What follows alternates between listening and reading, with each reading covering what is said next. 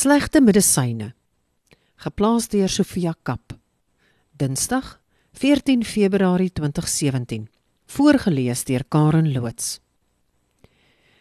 Kry ander dag 'n navraag van 'n gebruiker. Hoe spel 'n mens tipiese soort navraag? Ek stuur 'n tipiese soort antwoord. Sy sê dankie, maar dis 'n dankie met stekels. Want iemand het haar oor die vingers getik oor haar spelling en sy het by my kom bevestiging soek dat sy reg was en toe was sy nie. Die reaksie daarop was ook tipies. Ja, maar almal skryf so. En hoekom kan sy nie reg wees nie? Sy skryf dit al jare so en nou is dit ewe skielik verkeerd. Wie maak sulke volksvreemde reëls en wie het nou eintlik aan die onheilige kliek in hulle ivoortoring die reg en die mag gegee om die gewone gebruiker ontoereikend te verklaar? Wie se taal is dit in elk geval? Dis 'n bitter pil om te sluk, ek weet. Ons moes hom al almal afwrig. Daardie een waar jy tot in jou siel toe oortuig is, jy is reg, en dan uitvind, jy's nie. Bitter, man, gal. Die feit bly staan. Die taalgemeenskap maak self die reëls. Die taalkommissie teken die reëls op en dit word in die Afrikaanse woordlys en spelreëls gepubliseer. Ja, die bron word voortdurend bygewerk. Ja, die reëls word hersien, aangepas, herskryf, verfyn, uitgebrei. Hierdie jaar verskyn 'n Eeufees uitgawe, waarin die reëls vir leestekengebruik in Afrikaans en reëls vir trappe van vergelyking vir die eerste keer vervat word. 'n Klomp mense wat gewoond is daaraan om spasies tussen woorde en vraagtekens te sit, gaan kwaad wees. Mense wat nie spasies tussen woorde en ellipsstippels sit nie, gaan net so kwaad wees. Mense wat onmiddellik met 1 D en 1 L skryf, gaan steeds kwaad wees, want ons spel dit steeds net met 2 D's en 2 L'e. Ek wonder hoekom maak dit 'n mens so kwaad as jy uitvind jy maak 'n taalfout. Kan jy jou voorstel dat 'n mens in enige ander vakgebied vir 'n vakkundige sal sê, ja, maar almal doen dit so. As die ganse graad 1 klas skryf 2 + 2 is 5, is dit skielik korrek? Nee.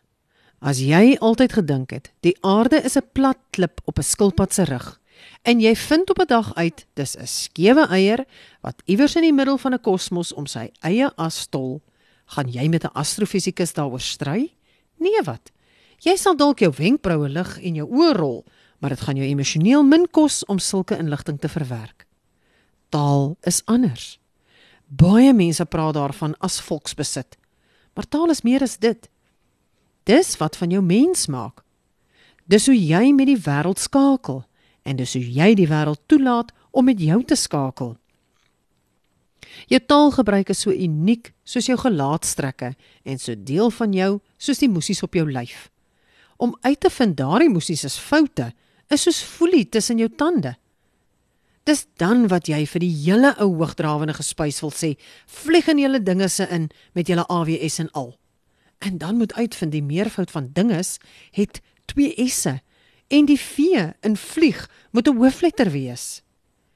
My vraag aan sulke beswaardes bly altyd: hoe reageer jy op soortgelyke foute in Engels? Is jy tevrede as mense there verkeerd gebruik? Gaan jy 'n hemp koop en dra waarop daar staan "You is my best friend"? Gaan jy tevrede wees as jy 'n Engelse teks lees wat klink soos 'n oorklanking uit Afrikaans, of Frans, of Spaans of Mandaryns? Nee. Nou hoekom is jy dan bereid, en selfs gretig, om Afrikaans so te verslons? Soepel taalgebruik is nie 'n skande nie. Dis ook nie 'n teken van natsisme, of beheervraatsigheid, of analiteit nie. Dis gewoon 'n teken van kennis en bewustheid en noukeurigheid. Dis 'n teken van respek teenoor 'n kode en 'n vakgebied, waaraan baie kundiges baie lank voor jou al baie hard gewerk het. 'n Ingenieur of 'n argitek of 'n rekenmeester of 'n onderwyser of 'n teoloog wat ure lank sit en besin oor sy of haar werk is nie 'n nasie nie. 'n Taalmens wat dieselfde doen ook nie.